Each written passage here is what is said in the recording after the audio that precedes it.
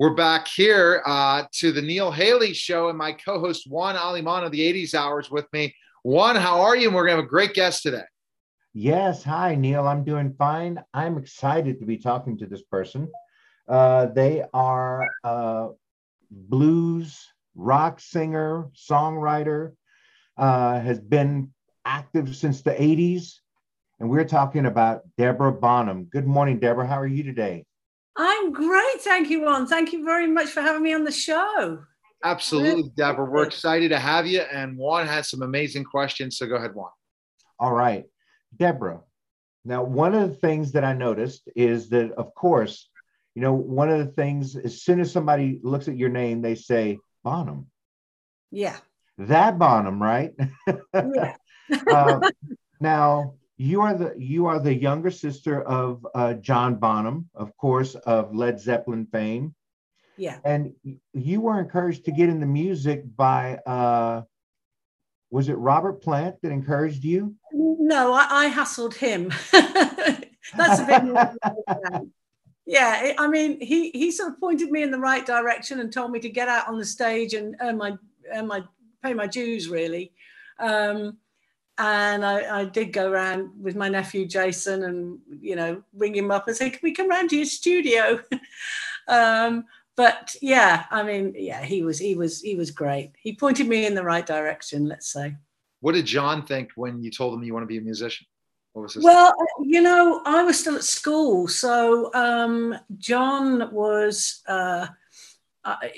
I don't think he would have really entertained the idea. I remember telling him once when I was about 16, 15, that I wanted to be a singer. And he just looked at me with dread, that sort of not my kid sister in this industry, I think he thought I was going to be a vet or a lawyer or something. So so I stayed on at school, and I was still at school when he passed away, unfortunately. I stayed on at school. But I was already, I was doing music anyway. But I think now that I've come through it all and all these years have passed by, he would have. I'm sure he would have got up and played with us. We like the same music. All the music I loved, I got from him, really. So, yeah. That's beautiful. Now, you've toured with the likes of Van Halen, Alana Miles, Foreigner, Paul Rogers. Who were some of your favorites when you were touring to share the stage with? That's just such an unfair question. I mean, I'm not going to tell you. I'm not going to tell you. They were all great. I mean, Van Halen, no, I just got up with them at a launch of their album, actually. I was in the audience, and Peter Bullock, our guitarist, and my husband, went over to see them and told Sammy Hagar that John Bonham's kid sister was in the audience. And I'd actually gone to the ladies' toilets, and I just heard him shout out, "Deborah Bonham's here, come on, get up and sing." And I was like, oh my good grief. And we did rock and roll Led Zeppelin, and I didn't let Eddie Van Halen do a guitar solo. He was bent down in front of me on his knees at one point going, "Let me do the solo." And every time I looked at him, I went, "Oh my God, it's Eddie Van Halen." And I just kept it singing. So yeah, I was a bit uncool. But out of the other, I mean, oh yeah, I've been blessed, I've played with, I've been on stage with some of the greatest, including Robert Plant, Paul Rogers, I got up with Peter Frampton and Humble Pie, and Pete, our guitarist out of the Bonham Bullock band, has played with Paul Rogers. He's backed him on tour. He stepped up as in the sort of, not in the Paul Kossoff taking over, but when Paul Rogers wanted to do his free music, Pete got the job. And so, yeah, we've been really blessed. And all of them, I mean, I've never met anybody who's not been generous and beautiful, so, and I honestly mean that. I think the only one that Pete played with, and I haven't, is Van Morrison, who was a bit sticky. Oh, okay. just sort of looked at Pete, you know, and gave him this look. But they're both Belfast guys, you know, they're both Northern Irish. So what do you expect? And that learning experience that you went through in this process, who do you think you learned from the most in your career? Who did I learn from the most? Mm-hmm. Oh, I mean, I would definitely say both my brothers for the amount of music, and my parents for the amount of music that I was exposed to. You know, I listened to some of the greats, and so I learned so much from them, and then from John, and I guess it would be Robert, and you know, I mean, we're very close, so I've always watched him and watched his career since Led Zeppelin, which has been phenomenal. But Paul Rodgers, and I mean, all these guys, Steve Marriott, Ann Peebles, I had the joy of playing with Ann Peebles. And I think all of these people, they mean it. You know, there's no halfway house with these guys. When they go on stage, they mean it. And it's from the heart, and it's from the soul. And that's something that I've learned. You know, if you're going to go out there and do it, you better do it like you mean it. Wow. That's I think it's really important that artists who express themselves like that, who write their music, who perform their music, do push forward and say, you know, if you're going to go out there, give it your all. Oh yeah, I mean, if you don't believe it, you haven't got a hope in hell of convincing anybody else. Mm-hmm. So you've really got to mean what you're doing and believe in what you're doing. You know, I mean, it takes time and it takes guts, and you know, you've got to stick with it. If you really do believe what you're doing, you'll convince other people. Oh wow.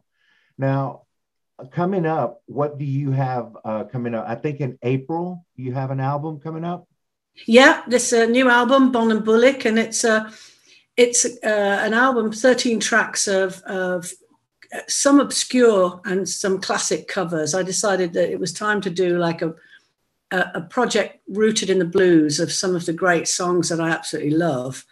And I wanted to do it as Bon and Bullock and not as just Deborah Bonham Band, because we've been a band for so long and it is such a butt-kicking live band. And it really is a great band. Peter Bullock's an amazing guitarist. And I didn't want people to think, oh, it's just a girl singer with an acoustic guitar, because we're anything but that, you know. So I just thought now's the time, you know, at this late stage, it was like, no, I want it to be Bon and Bullock. So we've made this album. I produced it. It's out on Quarto Valley Records, which is a fantastic Grammy Award-winning independent label in California that have just been so supportive and let us be what we want to be musically. I think that was the main thing about Bruce Quarto and Mike Card and Nina Miller, whose brother's Buddy Miller, by the way. And so, yeah, the album comes out April 29th, and we're really excited about it. Really, really excited. It sounds like you're very excited about it, and it's just something that, you know, anytime an album comes out, what do you do in preparing for it? You do interviews like today. What other things do you do to try to get that album out there? Or do you yourself? Yeah, I mean, we've done a couple of shows already, and we've been playing the new material. And it's gone down a storm, and that's been exciting in itself. You know, after the pandemic, being able to get out on stage and then play new material, it's just been great. I'd forgotten how much I really missed it until I saw the guys. We're pretty much like family. We've been together for so long, and well, Pete's my husband, so he is family, I suppose. You know, yeah, that's what we're doing. We're just getting out there, playing the stuff, and doing interviews like today, as you say. And yeah, it's exciting. It's great that it's exciting, because it's been such a wretched couple of years, hasn't it, for everyone? And there's so much bad news around all the time. I just feel like, I just desperately want to get out and play, and just play, and go and see live bands as well. That's what I want to go and do, and listen to great music and try and get back to where we were, you know, before wars broke out and pandemics, you know. So Now, being with a band as long as you have been, as far as like together, Yeah. it's funny that you mentioned it's like family. You know, Pete, of course, is your husband, but the band as a core, how long has it been since '85? The core. I've known Ian, the bass player, since then. Yes, you know, we were, and in fact, we were even younger than that. Ian and I were in our teens. Ian Rowley on bass. So we've been together years and years. And then I met Pete in 1990, and we immediately joined a band. You know, formed a band together. And then the keyboard player has been 23 years. And the drummer is a new guy. He's 14 years. He's a new guy. And he played, I mean, the drummer, Richard Newman, his dad is Tony Newman. He was with Sounds Incorporated and David Bowie as a drummer. Wow. And Richard played in his own right. He's an amazing drummer. And he played with Steve Marriott and Rory Gallagher. So he joined us. And yeah, and here we still are, you know, through thick and thin. We've managed to keep going, and it's been great, you know. And not seeing them during the pandemic was tough. Mm-hmm. And getting them back together. So, what keeps the success of not breaking up the band? I guess your husband is one reason, but what about? No, they just do what I tell them to do.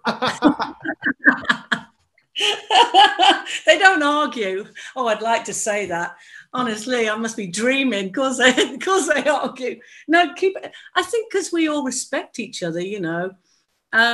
We respect our talents. I mean, everyone in their own right are great players and great people. And so we can have a fight, you know, we can argue, and, you know, 10 minutes, half an hour later, we're best mates again. So it's sort of, it's a bit like brothers and family, yeah. I think that's important, especially in the dynamic of a band. And I listened to several of your songs, and you guys sound great. Thank you. Thank you so much. I listened to some of the live stuff, and wow, the way you command an audience. How long does it take, as far as for confidence, for you to stand in front of an audience and be able to command them like that? Do you know, I don't know. I think as you get older and you naturally become more confident in what you're doing.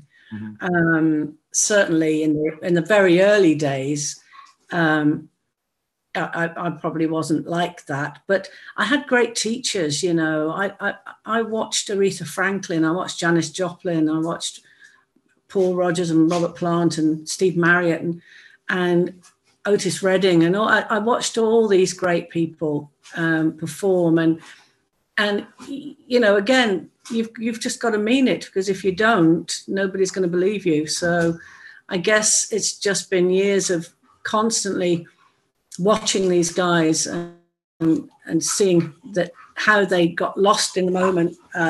If you watch Janis, she's completely in the zone, you know, when she's singing. Oh, yes. And that's important, and for that you need a great band, because if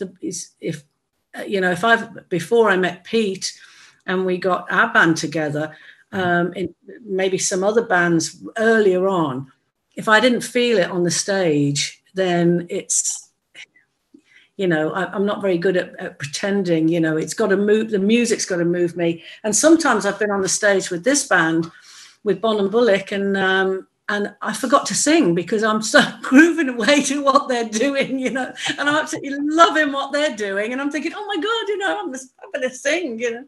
I'm not here as a fan today. I'm here to sing. yeah.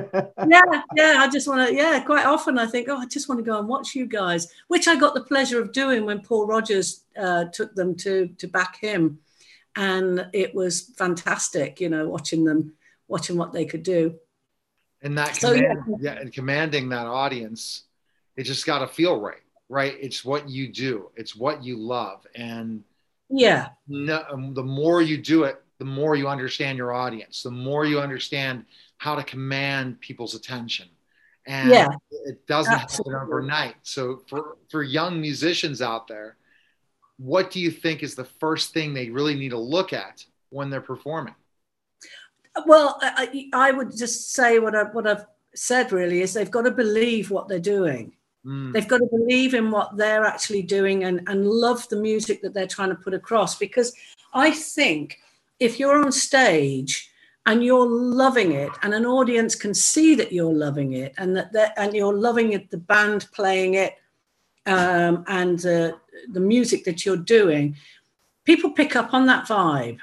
Mm-hmm. And then once people start to pick up on that vibe, then you can reach out to them. You know, you can do that. That it does take. It's a stagecraft, and sometimes it takes a while to know that somebody is picking up on what you're playing. But you can see it in the audience faces sometimes. You know, I try not to look too much. I'm just getting into the moment myself and enjoying us on stage. But I can see somebody's face, and you can just see that they're getting it. And when that happens, you're like, yeah, you know, it's. And I think that's really all you can do. You've just got to really love it on the stage yourself and love the music that you're performing. Yeah. In support of the album coming up, do you have any North American tour dates? No, not yet. We're desperately waiting to see how things are going to open up, mm-hmm. and we haven't got an agent over there yet. So we're sort of saying to everybody, you know, if you love what you hear, bring us over. we'll come. We're desperate to get out there. So that's what we're doing at the moment, trying to see how it's going to open up, and finding the right agents to bring us out there. Biggest crowd, there you go. So I was going to ask you, biggest crowd you've ever played in front of? Wow. I'm just trying to think. I would probably think it was the Stars Align US tour in 2018. That was scary because it was big amphitheaters. Paul Rodgers was playing, Jeff Beck and Ann Wilson, and I was opening up. And my band, the Bonham Bullet Band, were playing with Paul Rodgers.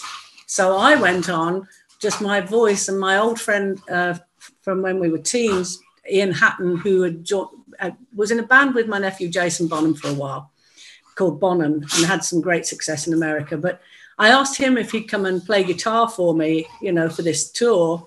And he said, yeah, sure. And he said, what are we going to do? And I said, just me singing and you playing guitar. And he said, oh, yeah, what sort of venues? And I went, well, they're sort of amphitheaters. So he walked out with his guitar with mega stage. And there's just us two little dots and just surrounded by, you know, people. And it worked. It worked. They were so fantastic to us. We had standing ovations and people cheering, and it was really great. So, yeah, can't wait to get back out there.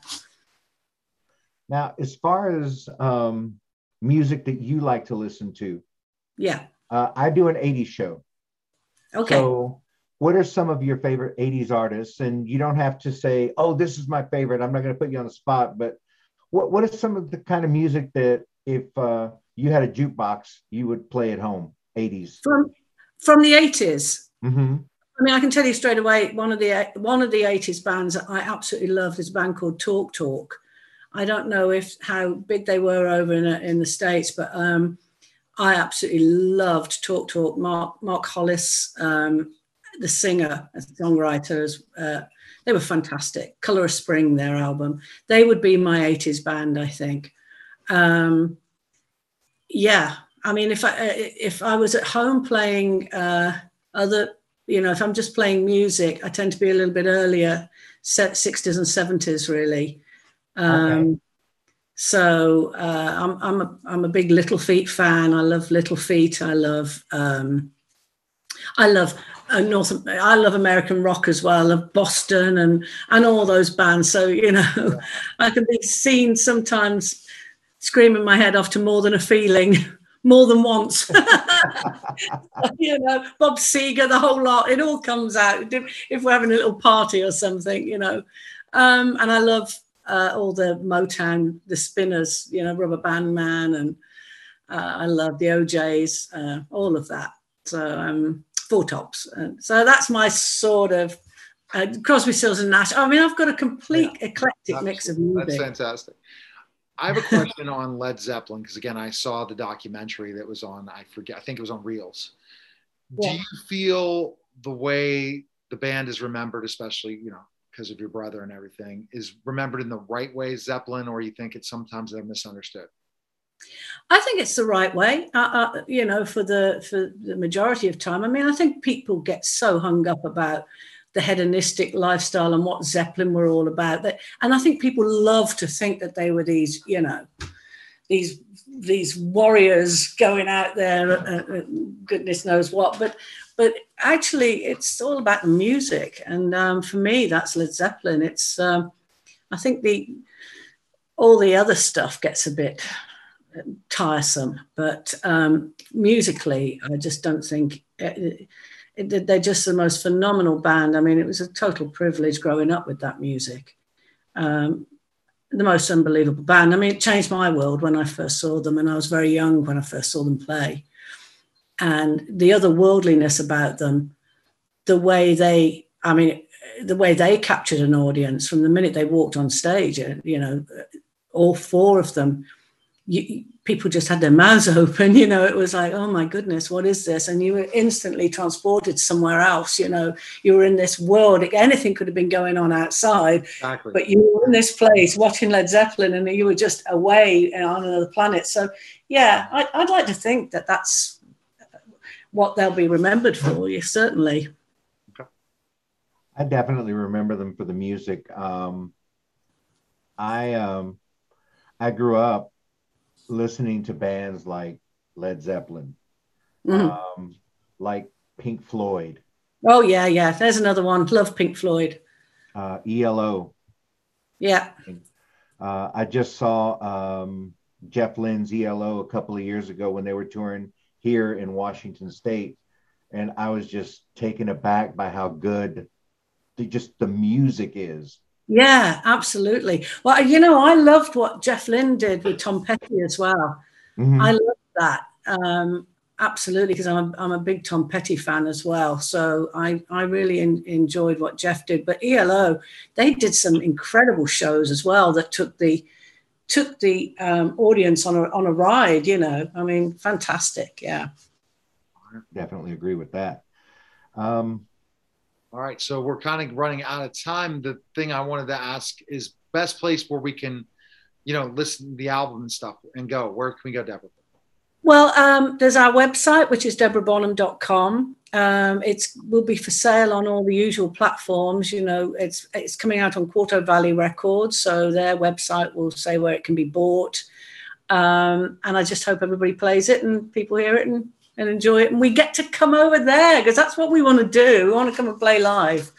So it will be deborahbonham.com, and Facebook is Deborah Bonham, and Twitter as well. All right, and Juan, you can find information on you where? Yes, you can go to pictureperfectpodcasts.com. I have 2 different podcasts. You can go there and find out about each of those. We'll be featuring this interview on the 80s Hour. It's a pleasure to talk to you, Deborah, and to learn more about you. And thank you. Thank you very much. You have an amazing voice. Yes. Thank you so much. Sharing it. And it's definitely the information you're able to bring. It's great as well to learn some of the things of the artist, and that's also talk to Led Zeppelin. So we appreciate you coming by, and best of luck. Okay. Thank you so much. Thank you for having me. You're welcome. Both of you. You're welcome. You're listening and watching the Neil Haley Show. We'll be back in just a moment. We're back to the Neil Haley Show here on the Caregiver Dave Celebrity segment. I'm excited to welcome the program Caregiver Dave and Sandy. Dave, how are you? What's going on? Hey, I'm doing good. Just enjoying the sunshine here in Southern California in my convertible because I couldn't be in my office today. Hey, it's good. It's good to be out of the office. That's for sure. Yeah, and the sunshine, get that vitamin D, And one of the things I've learned, in my life, and our guest today is going to talk about her book, but also about her career and fashion is, not really knowing what the right fashion things are. At 49, I'm learning that process and trying to look at what works and what doesn't work. So I'm excited to welcome to the program Victoria West. She's a fashion writer and also author. Victoria, how are you? I'm good. Thank you. How are you? Fantastic. So tell me about that journey. How did that journey in fashion start, getting involved in writing in fashion and stuff? I have always been passionate about fashion, and I started my first fashion blog in 2010. At the time, I was on maternity leave, so I had a little bit of free time on my hands because my baby was, lucky me, was very quiet.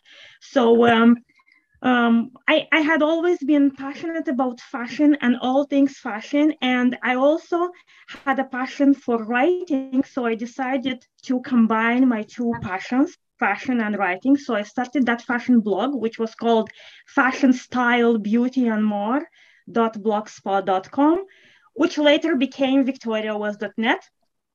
And I attended the fashion scene in Toronto for about 10 years, between 2010 and 2020. Fashion events, Toronto Fashion Week, different collection launches, meetings with designers, interviewing designers, attending their fashion shows, and TIFF, many TIFF-related events, and so on. And I did that for 10 years. Meanwhile, I also published my first book, a collection of essays and interviews about fashion. I could show it to you. I have it right here. So this was my first book, which is called Beats of Fashion, and I published it in 2013. And it's a collection of fashion essays and interviews that I had written by that time between 2010 and 2013, so for 3 years, and then I combined them in a book. I continued working about fashion up until 2020 when Corona happened and things slowed down for everyone, everywhere, including the fashion scene in Toronto. So for the past 10 years, for the past 2 years during Corona, I didn't really attend any more fashion events. I worked mainly from home. The fashion scene in Toronto has been very quiet during these past 2 years. So I switched my attention to poetry. Since I haven't attended any more fashion events, then no more fashion writing, or very little. I felt inspired by poetry and other poets' works. I started reading poetry in late 2020 or second part of the year 2020, which also inspired to start writing poetry myself. And what continued for me was writing my second book, poetry this time, and it's called Sunset in Toronto. It's a collection of 100 poems. It took me 1 year to write it. I started writing it in the fall of 2020, and I completed the manuscript in August 2021. And then for the next couple of months, I worked on editing and proofreading the book and all of that. And I published it in October 2021. So this is my newest book, Sunset in Toronto. And as of now, I focus my attention on poetry more than fashion. I'm working on promoting the book. I want to let people know about it. I want to share it with the world. And this is how it has been for me for the past 12 years. Wow, you're a poet. So you have an enchanting accent. Where is that from? It's from Eastern Europe. My background is Romanian. Yes, I was going to say Ukraine. Well, close, but no. It is similar though, so I understand why you would say that. It is similar. So how does a young girl from Eastern Europe just even get into all of this? I know you shared a very long story. How did it all start? From where? Well, I moved to Toronto in 2006, and how old were you in 2006? I was 28. Okay. So, and my son was not born at the time yet. He was born in the city of Toronto 3 years later. And I tried to make myself accustomed to the scene here in the big city, which is a beautiful city. And I fell in love with it instantly from my very first few days when I arrived here. And Toronto being a week with a strong fashion scene and essentially the largest fashion hub in Canada, I felt very attracted to it. So I tried to make my way into it by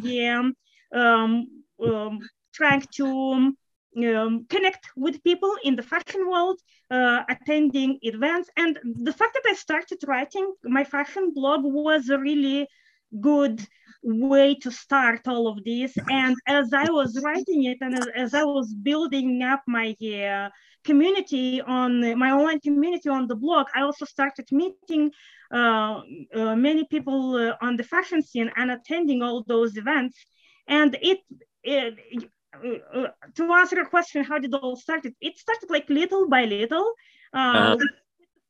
First post about fashion, or the first few posts on my blog. Then I started being contacted by various professionals in the fashion industry from Toronto. I started meeting new people, and every event was leading to the next one. And it was a pretty exciting time. When did you realize that you were a poet? 2 years ago, during COVID, during Corona. It just came out of you. You had no idea it was in you. It's true. It's true. And funny thing that you mentioned that, I would like to address that as well. For the longest time, I never thought of myself as a poet. I always thought of myself as a prose writer. And hence my blogging, my essays, my interviews, my book reviews. I always envisioned myself as a prose writer, and yet, so poetry came to me almost out of the blue. What activity do you recommend for people that maybe they have the gift inside of them that they don't realize it's there? What actually brought it out in you? So reading poetry is what brought it out in me. I also spent more time online, like especially Instagram, discovering new voices because I wanted to discover new poets and their works. So Instagram was a great source for that. And I started reading poetry, which inspired me to write poetry myself. I found inspiration in other poets' works, like Rupi Kaur, Amanda Lovelace, Courtney Peppernell, and other poets. I love their work. I read pretty much all of their books, everything that they have published so far. And that was a great source of inspiration for me. So I definitely recommend that to other people. If they want to find them in them, then look for it where other people found it. And the reading poetry is a great way to feel inspired writing poetry. Well, that makes a lot of sense. Thank you. Okay, so in the fashion industry, the experience in blogging, were you interested in fashion in Eastern Europe, or was that something you started picking up in Toronto? Yes, I did, but only at a personal level. I didn't really have any great opportunities or any outstanding opportunities in Eastern Europe to experience that, other than at a personal level. I just liked to dress up. I liked to play fashion. I liked to play with trends, but pretty much that was all. And let's say the influence and the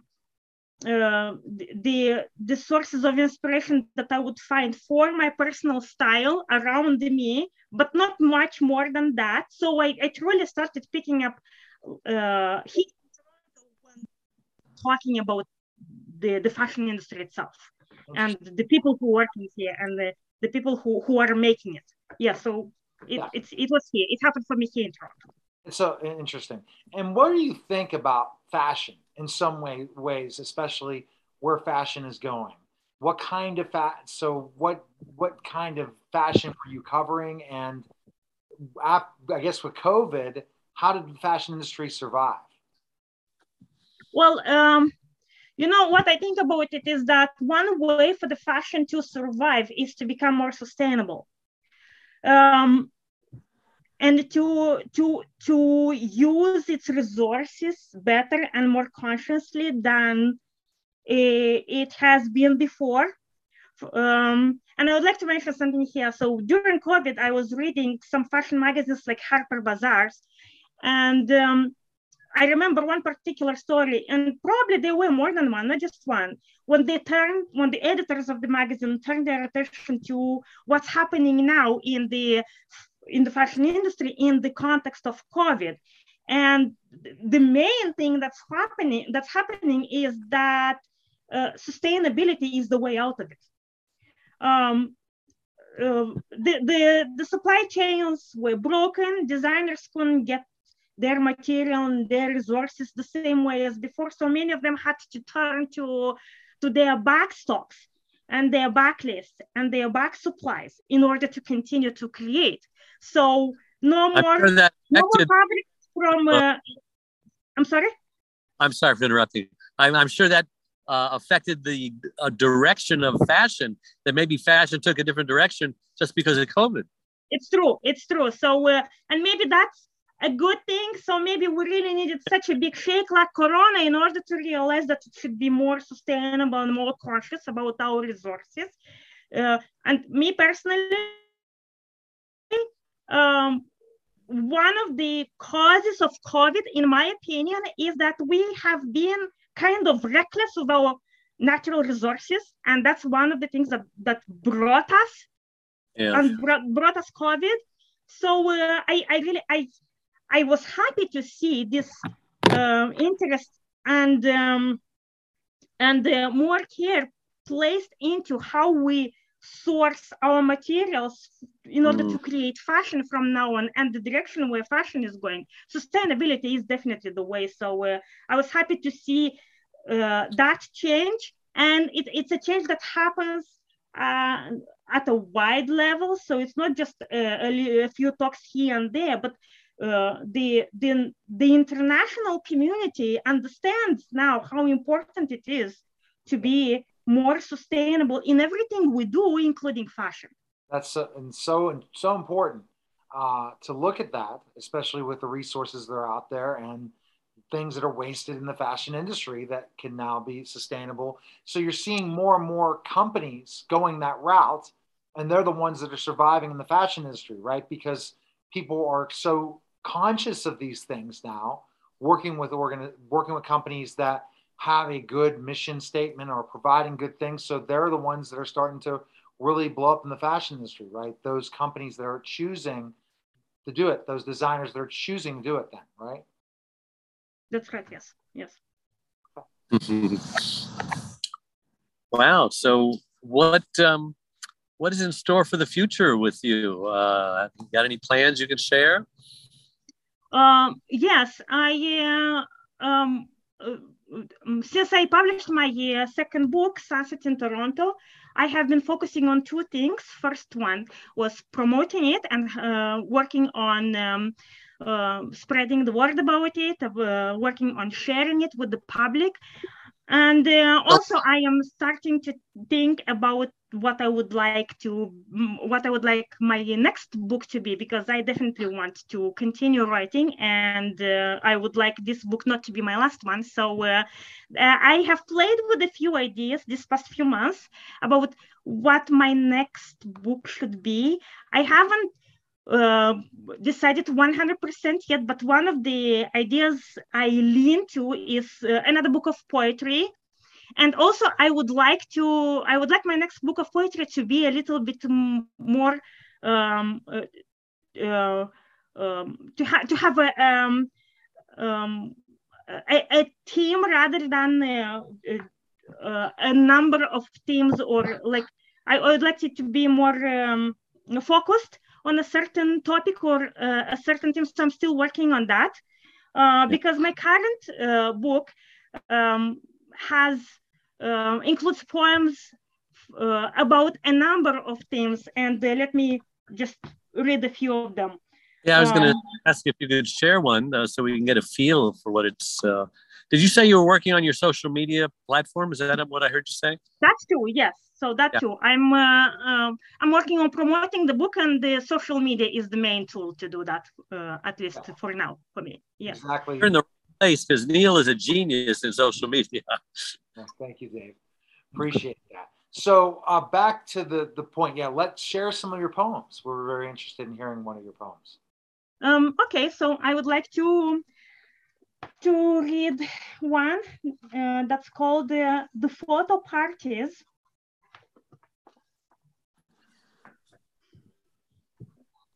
The Photo Parties, and it's on page 127 in the book.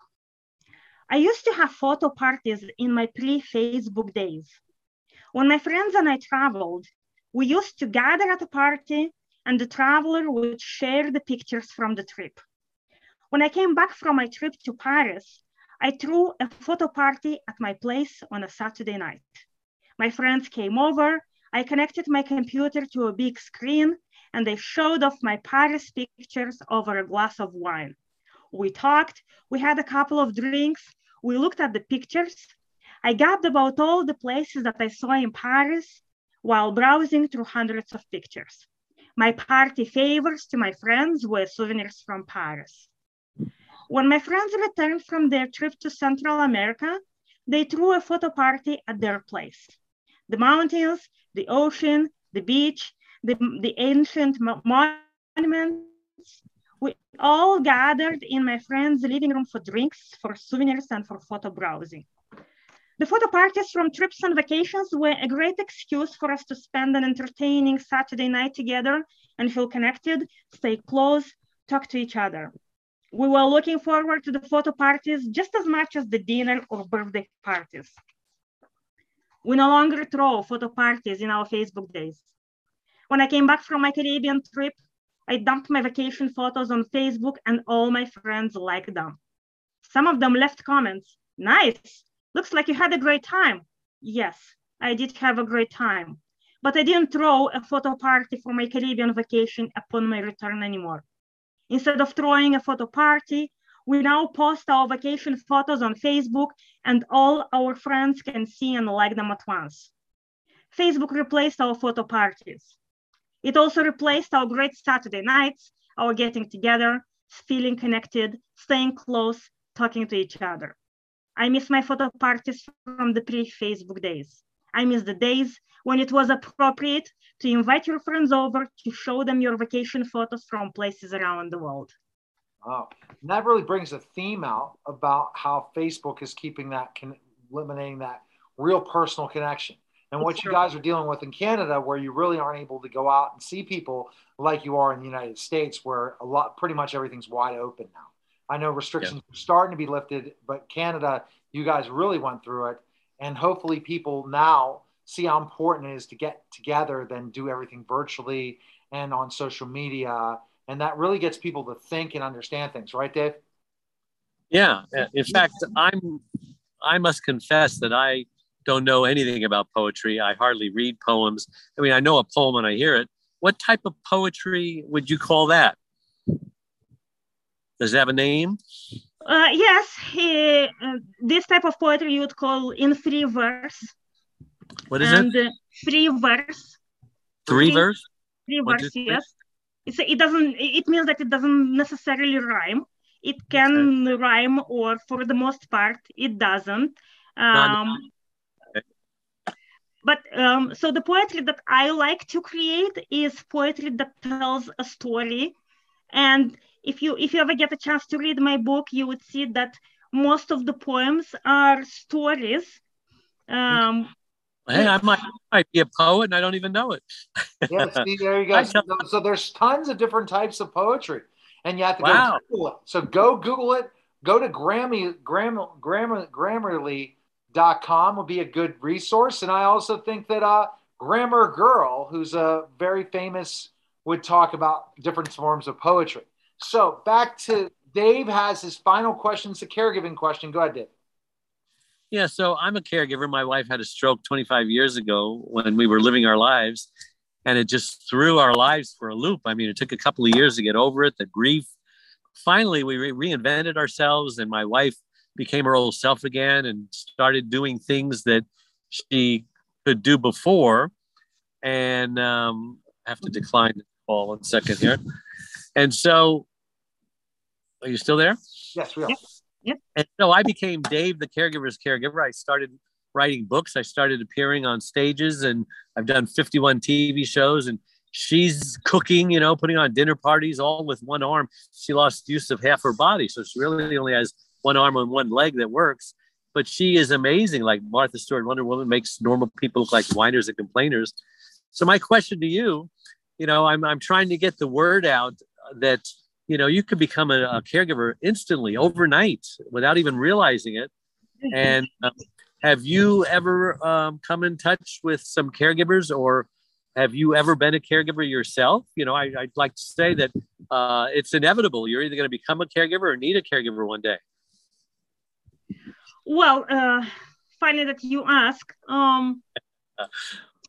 I think there is a big chance that it becomes the experience of most of us at some point in time in our life. And to some, it's going to be the spouse that will need our caregiving, but to most of us, probably it's going to be our parents.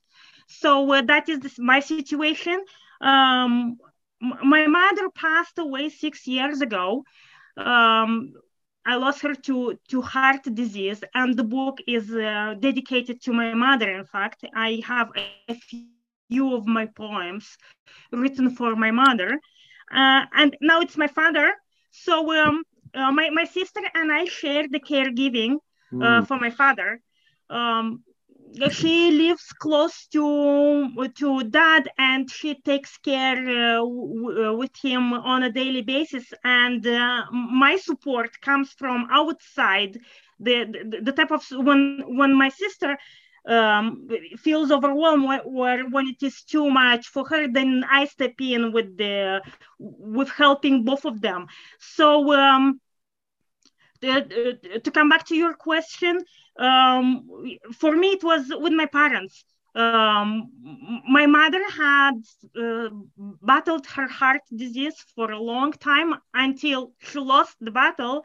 And although I wouldn't necessarily call myself a caregiver in the medical sense, the way how you probably mean it was for you and your wife, but just the caring for your parents, that part, yes, I absolutely relate to that, and it hits home for me. And I think that's an experience that is shared by many people. And yes, it is my experience as well. It was with my mother, and now to a certain degree with my father as well. Okay, good for you. All right, and go to caregiverdave.com to find out more information. And Victoria, where can we find information on you? On my Instagram, you can find me as Victoria West and Books with underscores in between the words, or on Facebook.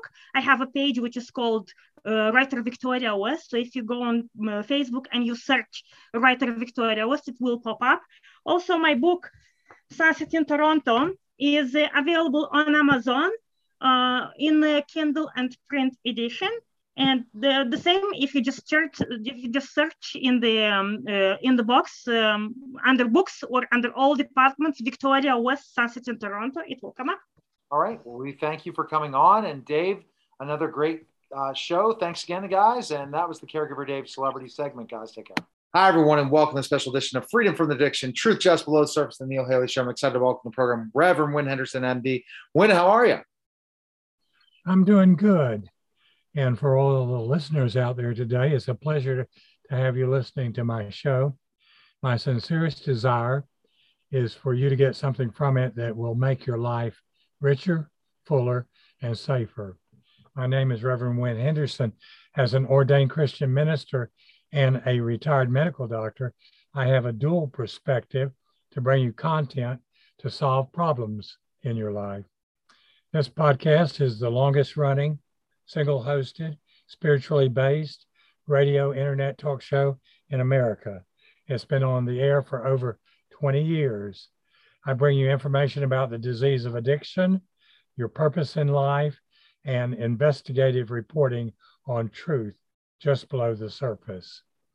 My guest today has been on the program many times in the past. It's Dr. Mark Hayden. He is a frontline COVID doctor, a COVID researcher, and a COVID inventor.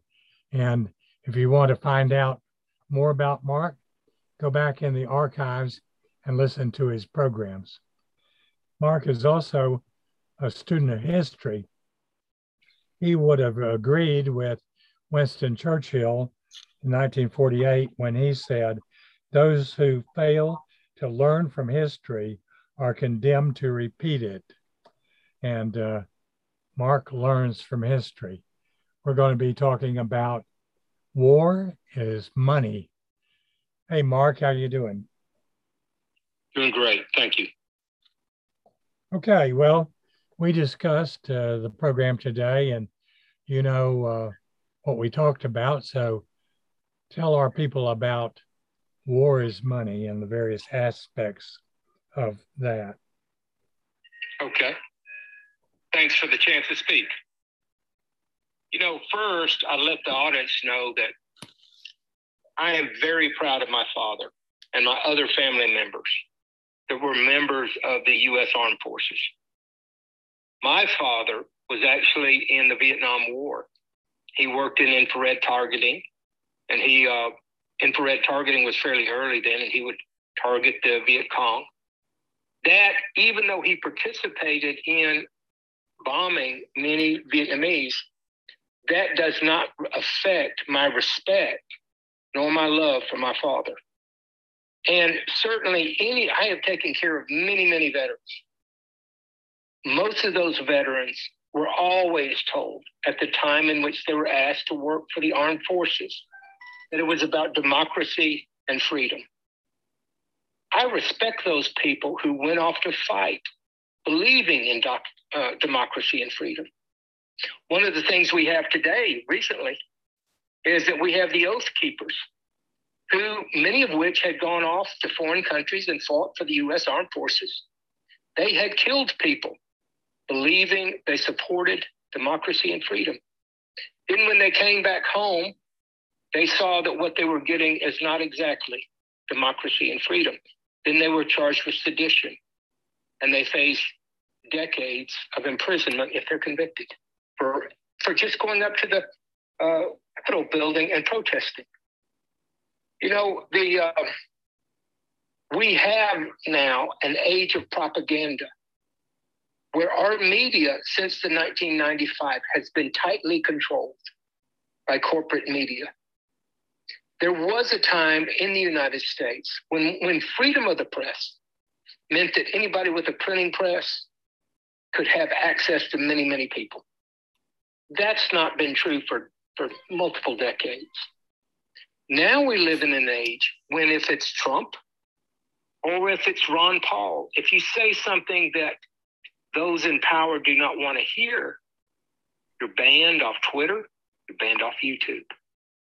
Now, COVID has been an eye-opener for most people because it has caused them to wake up and question, how much does my government really love me? Is my government telling me the truth? The best way to think about government, not just your own government, is to really realize that governments are about control of behavior. You can control behavior in several methods. You can control it with a gun and shoot people, or you can use money and try to use positive reinforcement. Now, in the United States, the title of this show is War is About Money. If you pull out your dollar bill, it says on the dollar bill, this note is legal tender for all debts, public and private. That note is printed by the Federal Reserve, a private bank, representing the interests of private people. You and I, as American citizens or in most of the free world, we will work our whole life. We will sell our assets, our services, our goods for dollars. And yet we will never know who the owners of the Federal Reserve are. And that's a private organization. We're not allowed to know who really controls the dollar.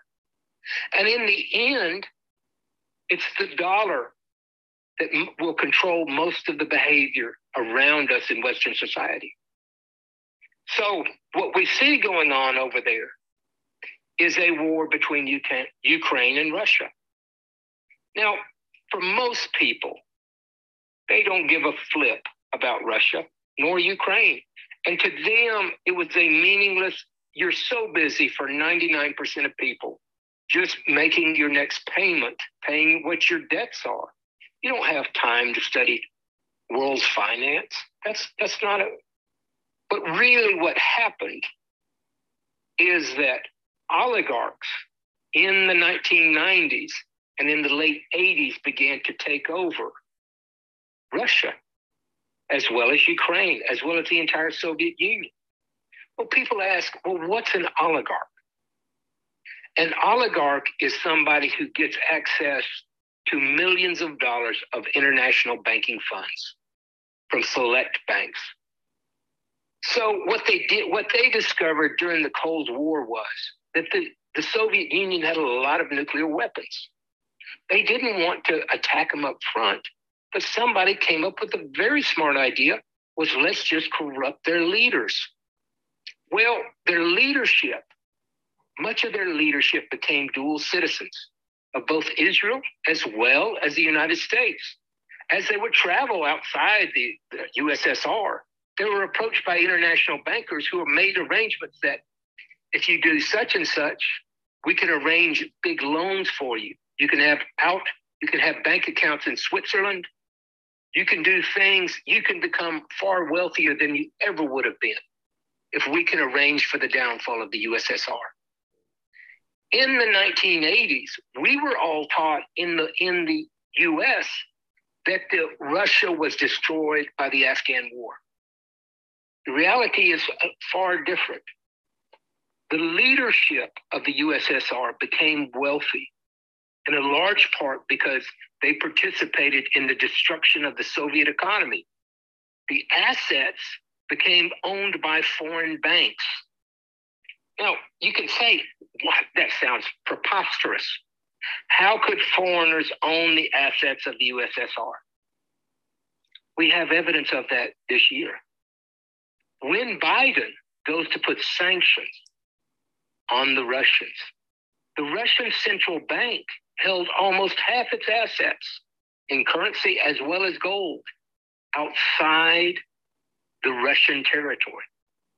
Now, certainly they had to be brain dead because anybody knows that if you go to war with people and the asset, the gold or the currency is not in your territory, you may lose it. Why then was all $300 billion kept outside of Russia? Because that represented a large part of the foreign financing of the international bankers. These international bankers recognized that they did not want to lose control of that money, so they held it in foreign banks outside of Russia, but it was still used to purchase the assets inside of Russia. So that Russia and Ukraine became owned from the financing of the international bankers. And they set up, now the Russian people would have never tolerated a foreign owner if they knew who the foreign owner was.